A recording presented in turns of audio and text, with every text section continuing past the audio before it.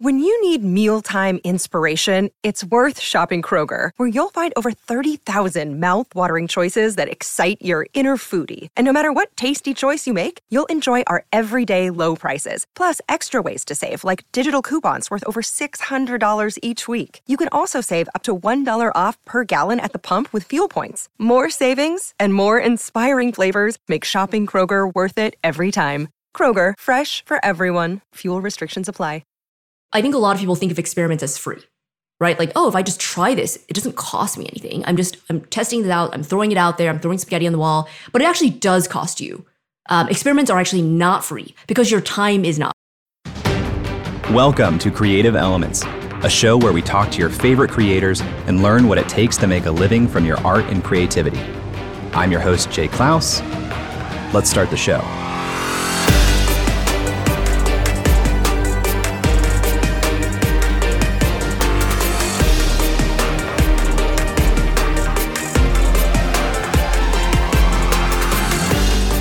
Hello! Welcome back to another episode of Creative Elements.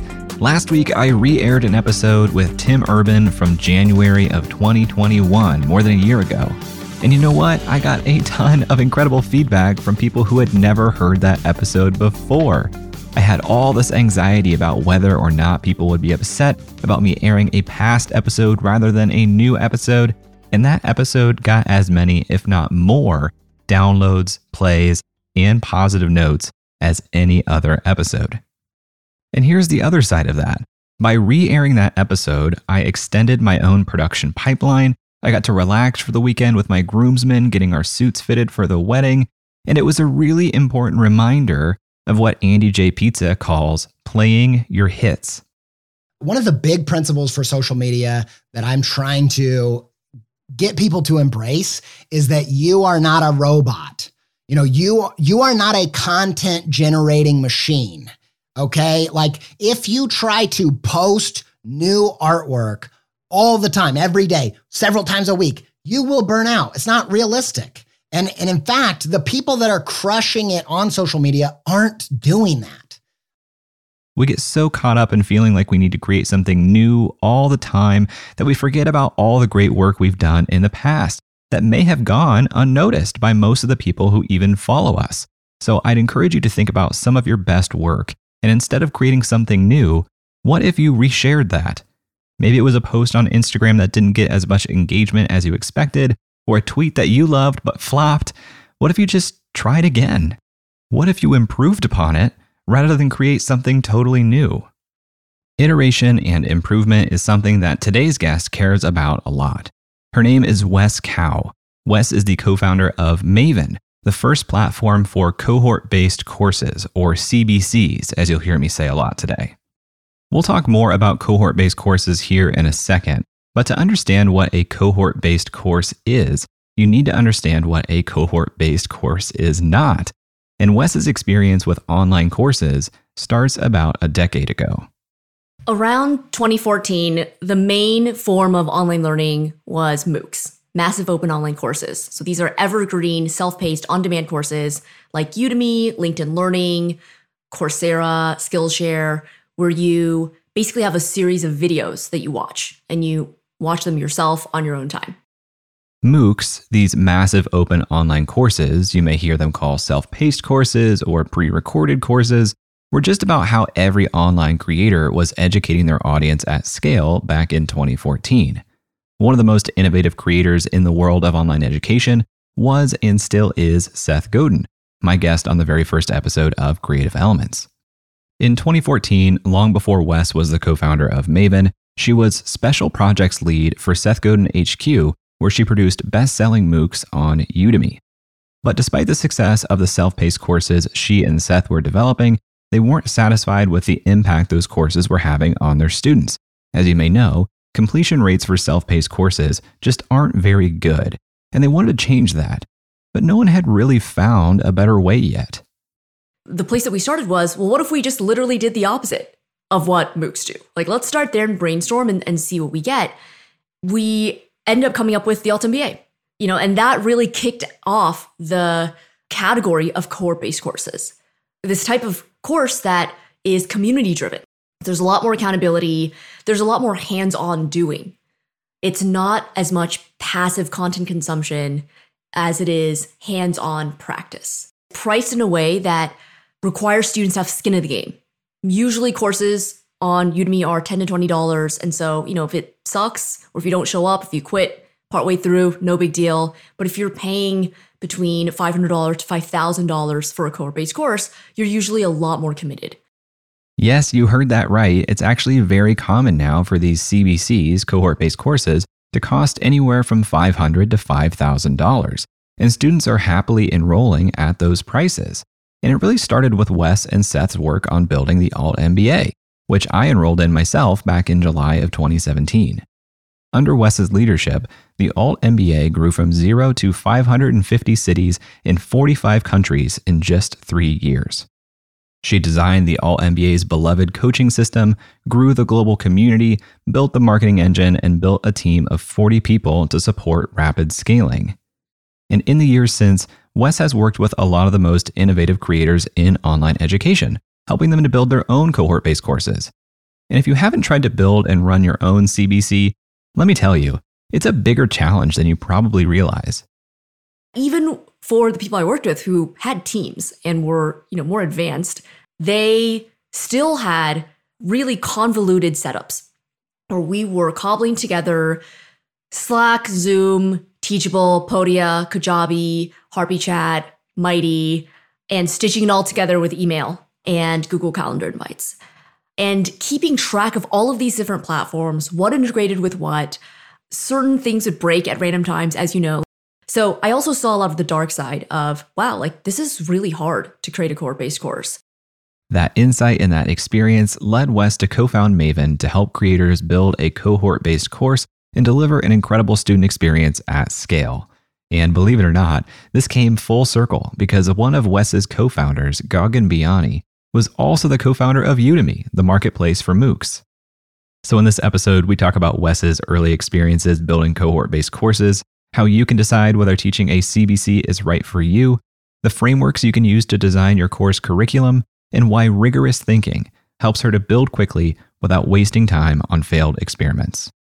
I'd love to hear your thoughts on this episode as you listen. You can find me on Twitter at jklaus or on Instagram at creativeelements.fm. Tag me, say hello, let me know that you're listening. And now let's talk to Wes.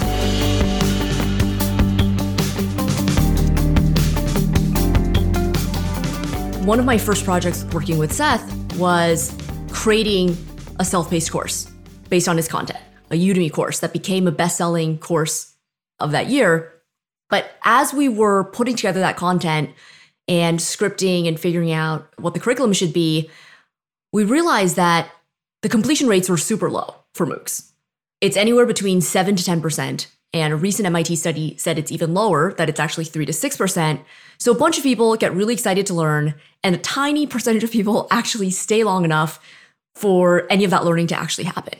And it just felt like such a waste that we were spending so much time creating this amazing course and that so few people would actually experience, more than 10% of it. So we started kicking around some ideas around how could we flip the script? How could we try something different that might be more engaging, that challenges whether MOOCs are really, the end all be all of what online education was supposed to be and promised to be. So it ended up being 4 weeks, 3 projects per week, entirely group project driven. So Seth Godin himself never shows up in the course. There's no silver bullets or shortcuts that you as a student get. It is all about doing the work and learning by doing. I love this exercise of what if we did the complete opposite? And usually when that's done, it's like the extreme of the other side. And then you find some way to find a moderate middle. But it feels like the cohort-based course model really is at the extreme end of opposite from a MOOC. Am I correct in thinking that way? Yeah, I think there are some similarities in that both are online. So the accessibility of being able to log in from anywhere, not needing to travel to a physical location, I think those are some similarities. But yeah, it's pretty different. I'm a big proponent of what I call rubber band thinking. What I mean by that is doing thought experiments where you stretch an idea to the extreme and you scenario plan, what would it look like if we did this? And in this case, it was, what if we did the opposite of something? And the reason it's called rubber band thinking is because when you stretch a rubber band, you can stretch it pretty far, but when you let go of it, it eventually bounces back. It might be a little bit looser, but it kind of bounces back somewhere between, as tight as it was and as loose as you had stretched it. And so one big lesson from the Alt MBA was, if we had just looked at the online learning options at the time and just used MOOCs as inspiration, we would have ended up with something that was very similar to MOOCs. Maybe MOOCs plus, right? Like a little bit of community or a little bit of live interaction. But I think that the key to what allowed us to come up with something as different and as magical as this concept of cohort-based courses is because we stretched it all the way to the extreme. And then from there, we were anchored on something different now than being anchored on everything else that was around us at the time. The cynical side of me looks at cohort-based courses, and online, it's like this awesome new format. And then I think, but is this like just the oldest way that we've always been learning, actually? Like, isn't this just the way it always was before online was a thing? Yeah, absolutely. I completely agree. Socrates and Plato were doing cohort-based learning in, the Colosseum, right? So yes, it's kind of taking the best parts of traditional learning and bringing it online. So if you think about the best college class that you had, the best seminar that you took, where the professor really cared and you had dialogue with other students, where you were debating a concept, you were discussing it, you were poking holes in each other's thinking, you were challenging and building on each other's ideas, and doing it with a group of people that cared as much as you did about a certain topic, who were of a similar level of craftsmanship and skill set. Those experiences were magical. And that wasn't just college, but if you think back to K through 12, like there were moments of experiences like that. And cohort-based courses are basically taking the best parts of traditional education and then bringing that online. After Alt MBA, you worked with several other course creators before starting Maven. Can you talk about some of the other course creators you worked with pre-Maven? Yeah, absolutely. After leaving the Alt MBA, I had a nagging question about, was there something in the water at the time when we did the Alt MBA that made all of this work, that allowed us to scale to thousands of students and alumni from all over the world who wanted to do this? Or was there something about the format itself that could lend itself equally well to different verticals, different industries, different topics, different thought leaders, and consultants, creators, coaches who wanted to teach their expertise also? And so I sought out to answer this question. And one of my first clients was Professor Scott Galloway from NYU Stern and of Section 4. So Prof G was one of my first clients. I helped work with him and his founding team on designing their sprint, their proprietary sprint that they've since expanded from a strategy sprint into a brand sprint, platform sprint, product sprint, covering a bunch of different topics. I worked with David Perel, Tiago Forte, also the co-founders of Morning Brew, to design the Morning Brew Accelerator, their 8-week course. And I think what's so fantastic about David and Tiago is that neither of them had prior teaching experience. They didn't come from academia. They didn't come from, a place of wanting to be a teacher per se.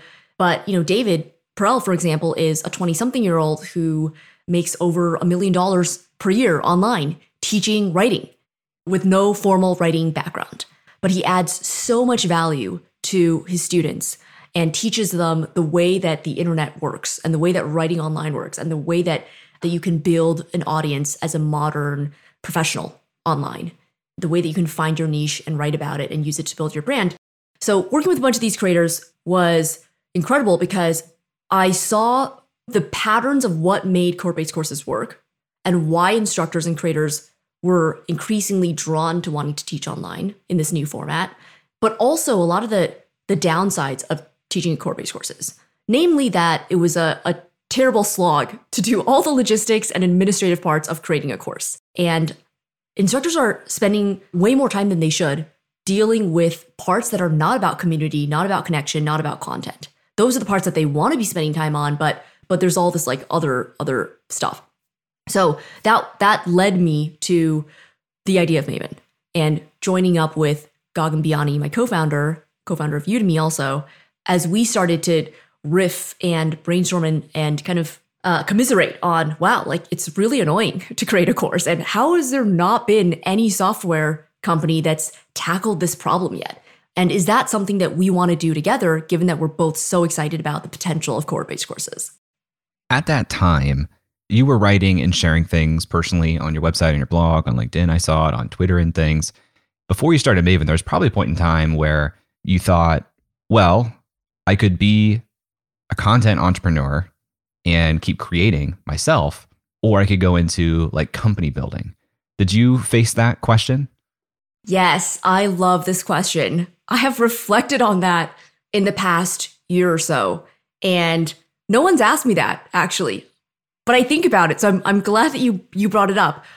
I think there are parts of being a consultant that I absolutely loved. I loved the freedom. I loved being able to ramp up or ramp down the amount of clients that I wanted to have at any given moment. I loved only working with people that I really connected with. When you're in-house or when you're running a company or part of an organization, you have less control over those things. So I really loved the freedom of being independent and being a creator. The part I didn't like about being a creator was the weekly agony that I felt trying to write an article or blog Relatable. post.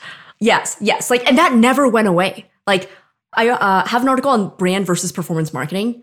That took me 5 months to write. And it's very good. Thank you. Spiky Point of View was an idea that I talked about for years before finally writing that article.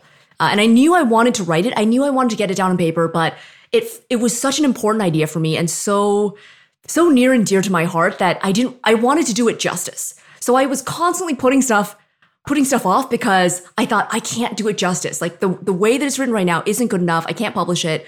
So I was constantly dealing with this internal agony all the freaking time. Same thing with any change on my website. Oh God, like what I wanted to put above the fold, whether to have this in my navigation. So that part of being a creator was not my favorite.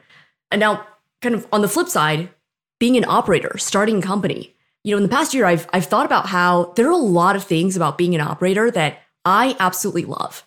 And, it's weird because I thought, am I more of a creator or am I more of an operator? And I think that people can be both, but I think you're a bit more one than the other.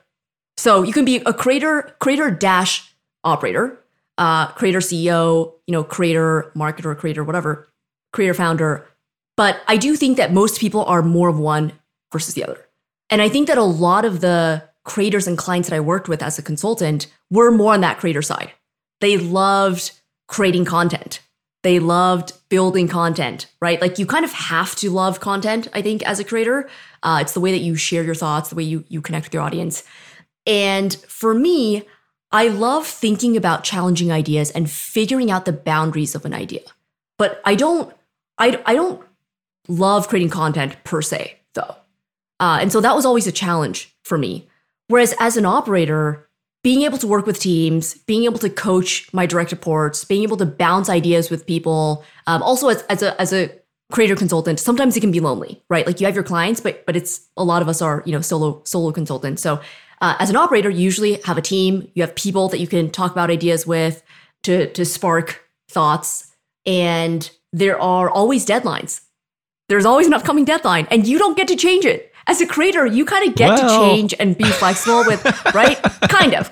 But as an operator, there are a lot of people who depend on you and who you depend on, right? So there are more dependencies that are a little bit harder to change.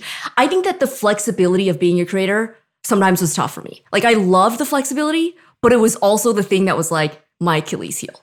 Whereas being an operator, it's almost like me not wanting to disappoint other people gets me to show up and do the thing, which is actually very similar to why cohort-based courses work, right? Like when you are learning on your own, you are taking a Udemy course, and I said I was going to watch, a lecture a day, right? Or even a lecture a week, and you miss a day or you miss a week, no one really notices. And you can explain to yourself and justify to yourself why, the thing that you did instead in that 30 minutes or 15 minutes was more valuable. Like you can make all kinds of, excuses for yourself, but as an operator where there are other people depending on you and you'll feel the shame of missing a deadline or them pinging you and being like, hey, Wes, where's that thing? Or like, hey, like, are you showing up to this meeting or whatever? That plays an incredible role in making me prioritize and really get things done. After a quick break, Wes and I talk about the power of naming your ideas and how she uses rigorous thinking to save her a lot of time and headache. And later, we talk about how you can decide whether or not teaching a cohort-based course is right for you. So stick around, and we'll be right back. This episode is sponsored by BetterHelp.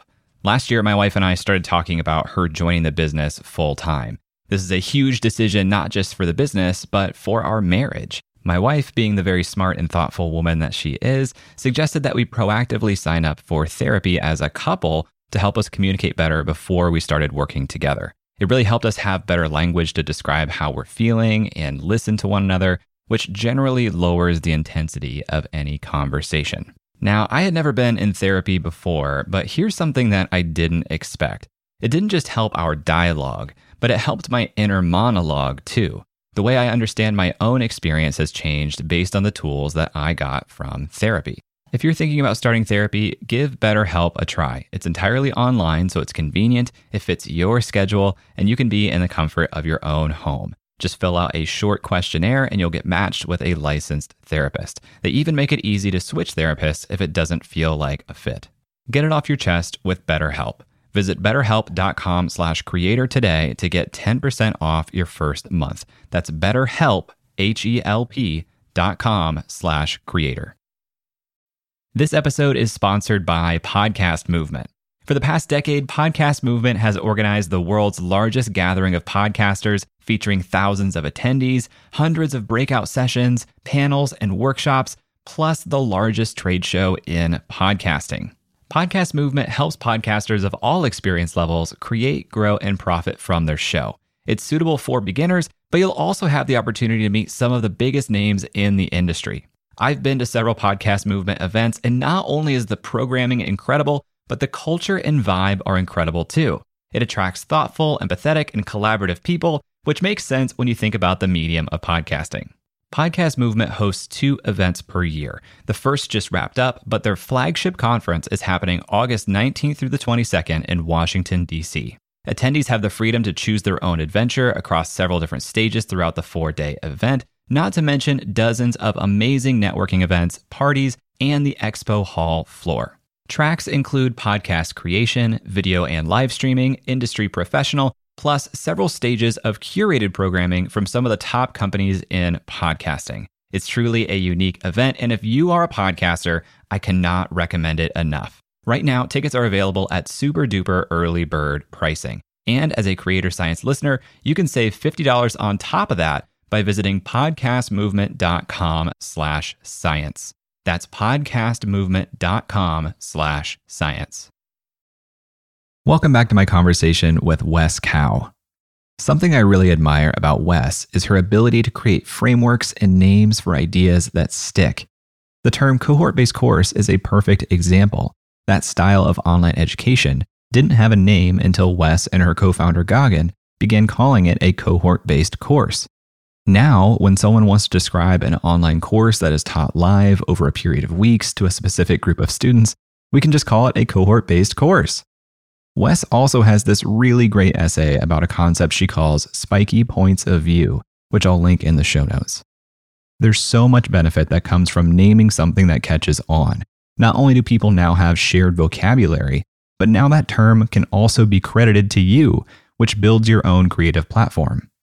I'm fascinated with naming things, going all the way back to episode 1 with Seth when I asked him when he decides it's worth creating a new term or using existing language. And he told me that it's kind of an art. Permission marketing, I could have just called it how to deliver anticipated, personal, and relevant messages to people who want to get them and not be a spammer. But that doesn't really roll off the tongue. But it needed a name because it was a special thing. You needed to have someone whose job title was Vice President of Permission Marketing. And if it didn't have a name, you couldn't be Vice President of it. And other times, like in my book, Survival is Not Enough, I invented tons of words and none of it caught on because I was out of control. Out of control how? I was just inventing words for fun, right? I was inventing words where words didn't need to be invented. Would you say it's true then that things that catch on that you kind of create or coin are things that already there's an inherent need for new terminology for, or how much of that can be made up for with just pure brute force repetition? Oh, a bunch. Yeah, it's definitely a fine line. I like naming ideas that I've thought about for a long time, have proven out in a bunch of different scenarios and use cases, and feel like having a shorthand way to refer to this concept would make it easier for me to talk with my team about. So something like spiky point of view, we could explain it in a longer winded way, but it's kind of an easy reminder for other people and for yourself to think of a certain concept. So I see it mainly as shorthand. If there's a need for the shorthand, then let's create a name for it. If there's not really a need for it, then, don't just go around, inventing names for no reason, because that reduces the importance and weight of everything else that you have named. But behind the scenes, I probably think of 10, 15 different versions of a name before tweeting the name that I eventually do. So like the brand versus performance marketing spectrum, for example. I debated for a long time about whether the post title should be called The Law of Brand versus Performance Marketing. And I ended up including both in the post. I even changed the title, I think I changed it 2 months after publishing. I just went in and changed it, and then I changed it back. So I wouldn't take it too seriously with naming things. I think play around with a name that you think could make sense. But behind the scenes, I'm sharing that behind the scenes, there's a lot of messiness because it feels like you see a great term that someone uses and it's like, wow, that's so right. It feels so intuitive. It feels so inevitable. But behind the scenes, I guarantee you it is not that way. I've talked to a lot of friends who will also send me, vote. Which one do you like more? I'm texting my friends yes. Hey, right? Which one resonates more with you, right? So creators, we're all doing that behind the scenes. So yeah, I think that's very encouraging to know that's part of a lot of people's process. I love that. I have this development pipeline, which is first I'll just throw it out to my fiance and see how she reacts. And then if she reacts positively, then I tweet it. And if that goes well, now it might live as a blog post. Mm-hmm. I love that. Oh, the other thing I wanted to add, when you're talking about creator versus operator, this is why I love the term creator so much, because it doesn't have to have any bearing on your employment status. I think a lot of people get really in their heads about their identity of, I'm a product manager at this thing, or I'm a creative director here. And if that goes away, they kind of think what am I now? And for a long time, I had that issue with being an entrepreneur. But when you're a creator, you can be a creator on the side of your job. You can be a creator part-time. You can be a creator full-time. It doesn't really matter. It's just this jacket you can put on and be proud of no matter where you're going in the morning. Absolutely. I also love how the term creator inherently, it's built into the definition that you are creating something, that you are building, that you are producing.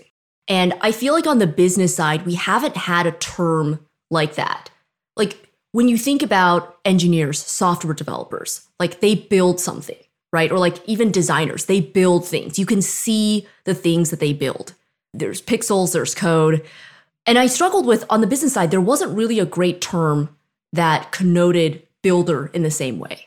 On the business side, a lot of the things that we build are, end up, becoming copy, right? Sometimes it's copy, but copy isn't just the thing that you're building though.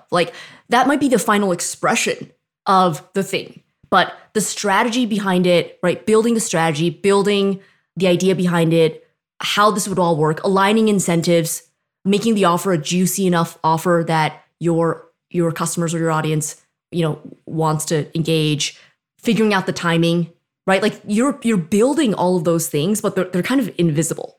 And I like how creator kind of encompasses and gives a name to building things that aren't necessarily technical. You're building newsletters, you're building podcasts, you're building website, copy or programming, events, gatherings, right? You're building all kinds of different things. And I love that it highlights that, the building piece. And I feel the most common and important creative act that we do every day is solving problems, big or small. Yes. Any problem is just if I need to come up with a solution, I have a set of design constraints, essentially, and the solution is what satisfies those constraints. Yeah, absolutely. The problem solving, building solutions to problems, that totally counts in that bucket. And I think this is something that you do really, really well. And you've kind of like alluded to it a lot throughout this interview, but you strike me as someone who, whether implicitly or explicitly, like you're constantly taking design constraints and coming up with solutions that solve that in a way that is like shareable, is easily understandable. So how do you approach any given problem that comes your way or anything that you're trying to accomplish? Is there a framework that you follow or a set of steps that you kind of go down? Yes, I have a couple different frameworks that I use regularly on a daily basis. One is, what is it for? So you're familiar with this because we teach this in the Alt MBA. The idea of what is it for is thinking about the end result and outcome and goal of what it is that you're trying to do. A lot of times you might see a tactic and it's kind of like a shiny object. You see your friend doing this or a competitor doing that, and you think like, oh, that's so cool. We should do something similar. And you don't really think about, well, why would we do this? And what would it get us? Like, why is this worth the time, energy, effort, resources, right? So I call this principle rigorous thinking. This idea of having a systematic way to vet decisions and vet ideas, where you are thinking about second order effects, you're thinking about trade-offs, you're thinking about inputs and outputs, you're thinking about what resources would it take to bring this to life, and why will the payoff be worth it? You're thinking about what could go wrong, and what's a way that we could test this idea in a small way. So it's thinking about that full picture and just rigorously vetting an idea, as opposed to lazy thinking, which is assuming things will just work. Assuming that if you try it and if you're enthusiastic about it, then things will just magically happen. And it's kind of like, lazy thinking is kind of like the South Park episode where one of the characters, I don't even watch South Park, but I love this example, where one of the characters has a business idea and he's like, okay, step 1, the idea. Step 2, question mark. Step 3, profit. Remember our company plan, guys. Start up, cash in, sell out, bro down.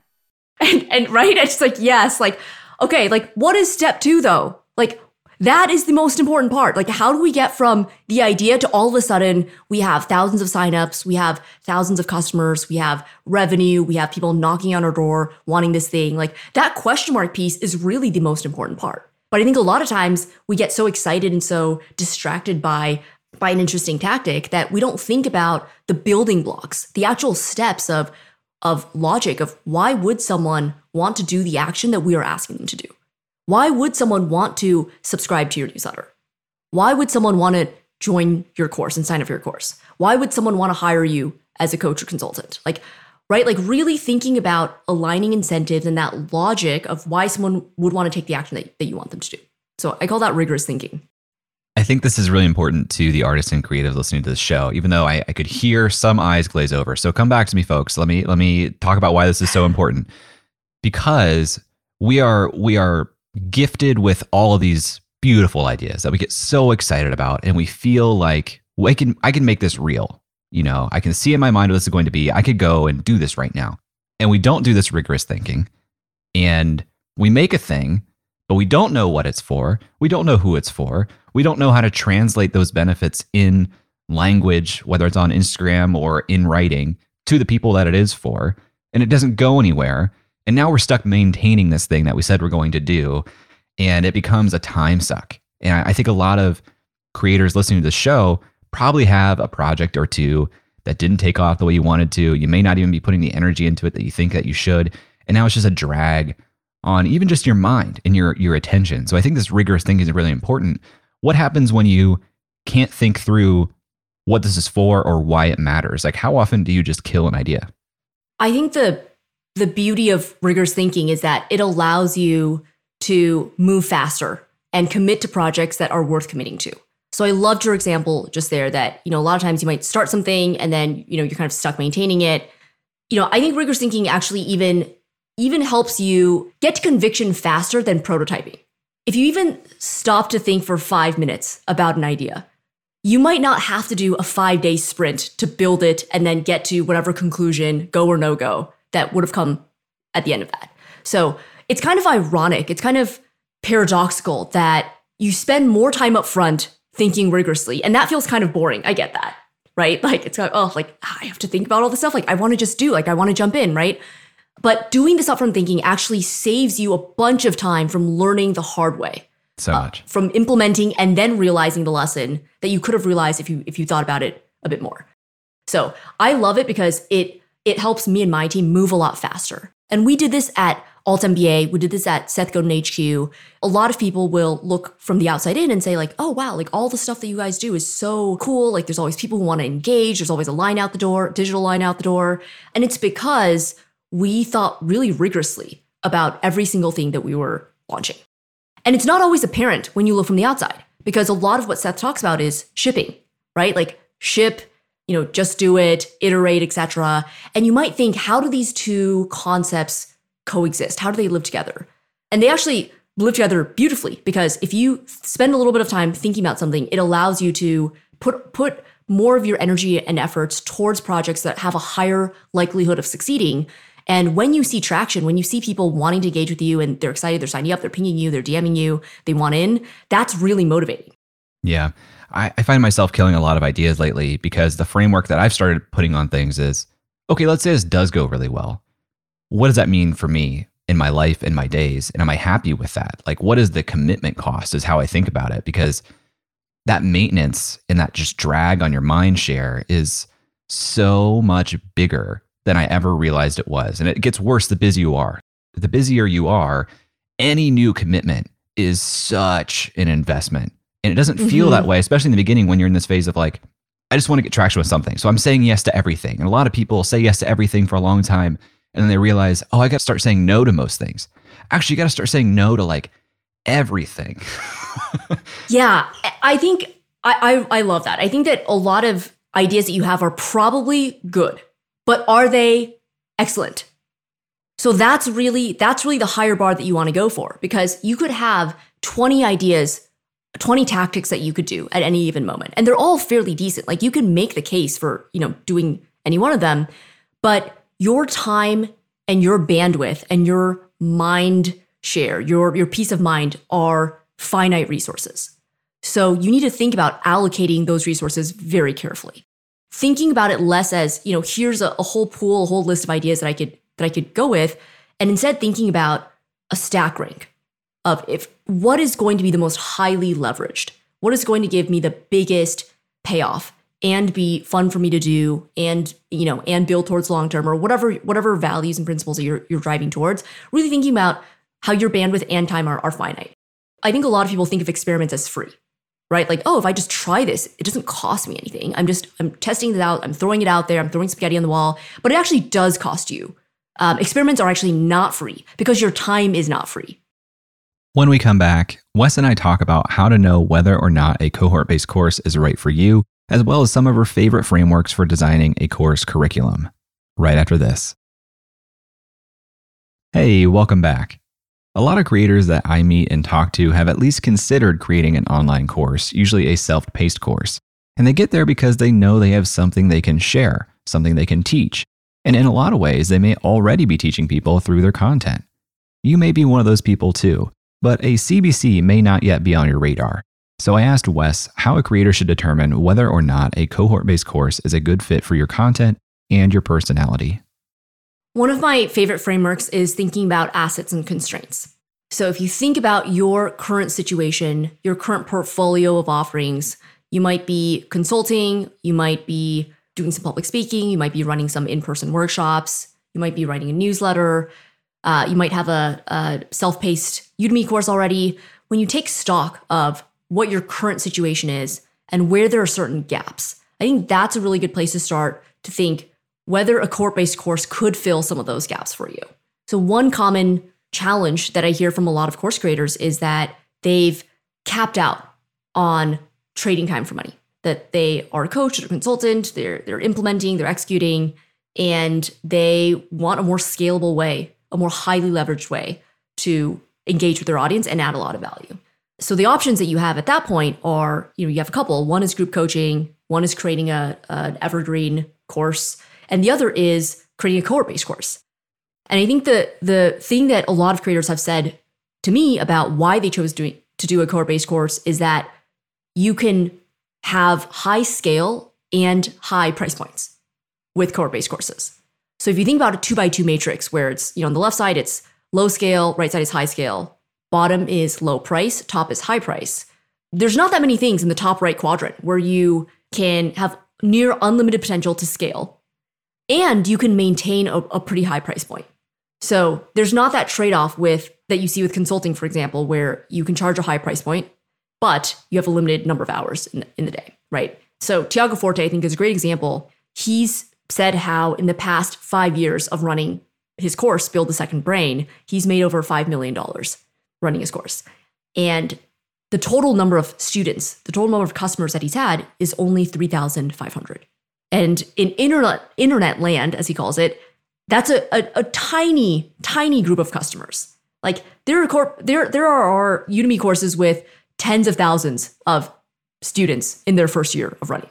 But if you are charging $10 for a course, you need a lot of students to be able to make a living.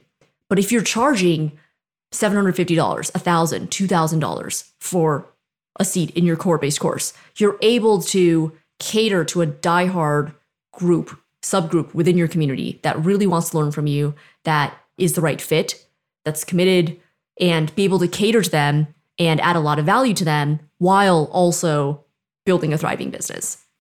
Can you help outline the differences between a cohort-based course and group coaching?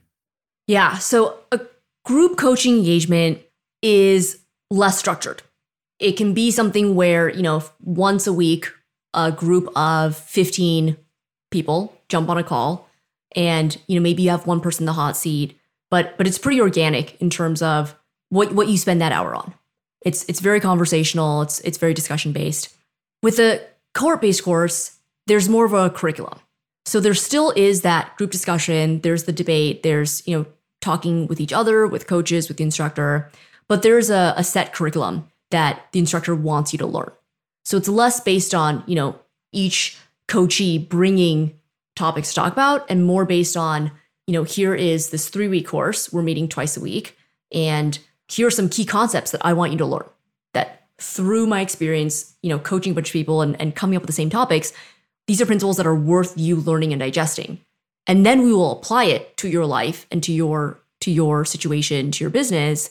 But there's a little bit more structure. So I think both can work really well depending on what the creator is looking for. But there's a bit more structure in the student experience with cohort-based courses. There's a lot more community too. So with group coaching, the model is still fairly one-directional usually. There's the consultant or coach, and then there's the coachees. There's that power dynamic. Whereas with cohort-based courses, yes, you have the instructor, but so much of the value that you get from a cohort-based course is in connecting with the other students, sharing ideas, being in small groups and pods, where the instructor isn't even there, working on projects together. So it's much more bi-directional and it's much more community-driven. I think the structure that you talked about is really important, not just as a concept to understand, but even to understand what's in front of you if you are entering this world of cohort-based courses, because that is something that you have to spend some time creating and testing and iterating on, which I think people may underestimate that commitment. Not that it's bad, just that it's important. And it is something that you need to budget some time for. Can you talk about that? How somebody who has a lot of ideas and things that they've taught before and they have some content, but it's not already in the form of a cohort-based course. So can you talk a little bit about how to create that structure for the first time? Yeah. I teach a course called the Maven Course Accelerator. It's a free 3-week course, and we cover the end-to-end of how to build your curriculum, how to build projects, how to design breakout exercises. So there's a whole lot there, but I'll distill to a couple concepts. One is to download all of the ideas in your head onto a Google Doc, onto paper, kind of take stock of all the important concepts that you think your students should know. And there's a framework that we use that helps with this, and it's called inside out, outside in. So when you think about 2 circles in a Venn diagram, one is inside out. Inside out is thinking about what are all the things that you think people should know, right? So that goes in that circle. Outside in are all the questions that people ask you. what are the questions that come up over and over? Where do people want to tap into your expertise? Where do they immediately think of you when they have certain kinds of problems? And who are these people? What are some of the trappings of this kind of person, this profile, this persona of person? So you look at this Venn diagram and you want to pick something that's in the middle of this Venn diagram. Both things that you think are really important for your audience to know, that you care a lot about, that you're excited to teach, and also what the market is looking for, specifically what the market is looking for from you. So this automatically helps you narrow down and organize and prioritize a lot of the floating ideas that could really probably take up 10 courses. If you're an expert in your field, you have multiple courses in you, right? So how do you think about what belongs in a certain course? Think about this Venn diagram of outside in, inside out. That helps you tailor your frameworks, your concepts to a really specific individual who is coming to you with a certain kind of problem that your course can help them solve. So that's one idea. The other is to think about the general ways that information is organized. So in the Maven Course Accelerator, we teach a couple different ways. One is a linear format. Linear is step 1, step 2, step 3, step 4, where the sequence and the order matters. You can't do step 3 unless you know how to do step 2. So linear is one format. Another is front half, back half. The first half of this course, for example, we're going to talk about customer acquisition. The second half of this course, we're going to talk about customer retention. So that's an example of first half, back half. Or the first half, we're going to dive into principles. The second half, we're going to apply them to your business, right? So that's another way of thinking about organizing your content. Another format is the 3-part structure. So a 3-part structure could look like if you were teaching a course on paleo. Part 1 are the key principles of paleo. Part 2 are ways to live a paleo lifestyle. And part 3 are recipes, tactics, specific gyms that you can look at. One more, modular. Modular is the opposite of linear, where the order doesn't matter. The 7 Habits of Highly Effective People is a good example of a modular format where you can read the book in a different order and you'll still get a lot out of it. Lenny Rachitsky's course on product management is a modular format where he talks about the different principles of being a great product manager, but you can theoretically learn the principles out of order. He's put it in a certain order, but you can kind of put it out of order if you want. So thinking about how can I teach this concept in a way that best serves my student, and thinking about these key frameworks around models as a way to organize your thinking. Big plus for the Maven Course Accelerator. If you're hearing this, you're like, wow, there's a lot to learn here. There is, and it's very well laid out for you and taught to you through that experience. My last question, Wes, is if I'm listening to this and I'm thinking, okay, I'm interested in doing this. Because community is such a big part of a CBC, is there a minimum viable cohort size that you recommend instructors shoot for? Not really. I've seen courses be successful with 10 to 15 students, and courses like Tiago's Build a Second Brain or Professor Galloway's Strategy Sprints with thousands of students in a single cohort. Granted, if you're hitting that 4-figure mark with 1,000 students, putting your students into subgroups is a helpful way to keep that intimacy and keep kind of the small group dynamics. But I've seen courses range the gamut. A lot of Maven courses are in the 75 to 100, 150 student mark. A lot are in, the 30 student mark. I think the important thing is to not get bogged down by wanting to make your course perfect in your first iteration. Your course just isn't going to be perfect, and you're going to improve it a lot in future iterations. So doing a smaller initial cohort can be really helpful. With Maven Course Accelerator, for example, our alpha cohort was 5 students, and it was all our friends. So that allowed us to gain confidence teaching this topic, getting our feet wet, and learning a lot by doing. And then our next cohort, our beta cohort, had 10 students. That was the cohort that you were part of. And then our next one had 85 students, and our next one had 150. So you can see how it's not necessarily a linear growth rate. You can do a cohort that's a little smaller, and then once you feel good about it, you can scale up pretty quickly, because the way that cohort-based courses are built, at least the way that we teach how to build, is very modular. So you can move around these different pieces. You can expand and contract certain pieces. to scale up or scale down based on the number of students that you have. And that's why I really wanted to bring you on, because I do feel like for creators who may feel like they're still pretty small, I mean, I've had that limiting belief myself. It feels to me like a cohort-based course is a great offering to create, even before you do a MOOC and put a ton of time and effort into producing something that may only get sold to 5 or 10 people. 5 or 10 people in a cohort-based course can be meaningful and keep you going. Yeah, I think the biggest thing for course creators to remember is to not compare your first cohort with someone's 50th cohort. So what you see with the courses that you've experienced, that you've loved, is the product of several iterations and improvements in between cohorts every single time that creator is running their course. So knowing that everyone is iterating and constantly improving their course, as you would with any other kind of product, you're constantly improving it. I think that's really encouraging.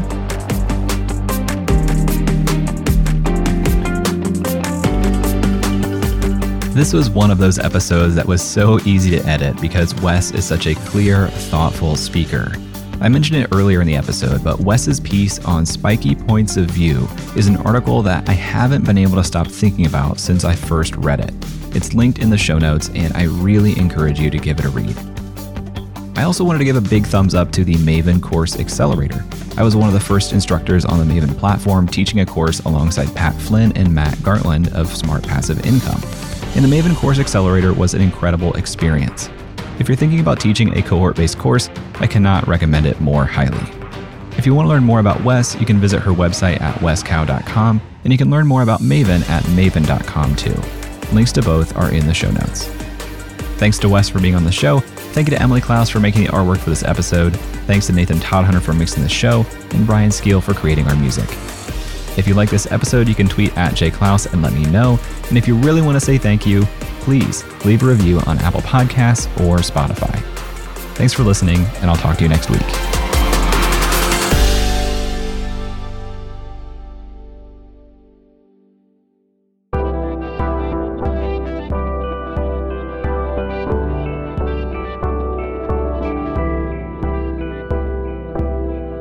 The Podglomerate, a sonic universe.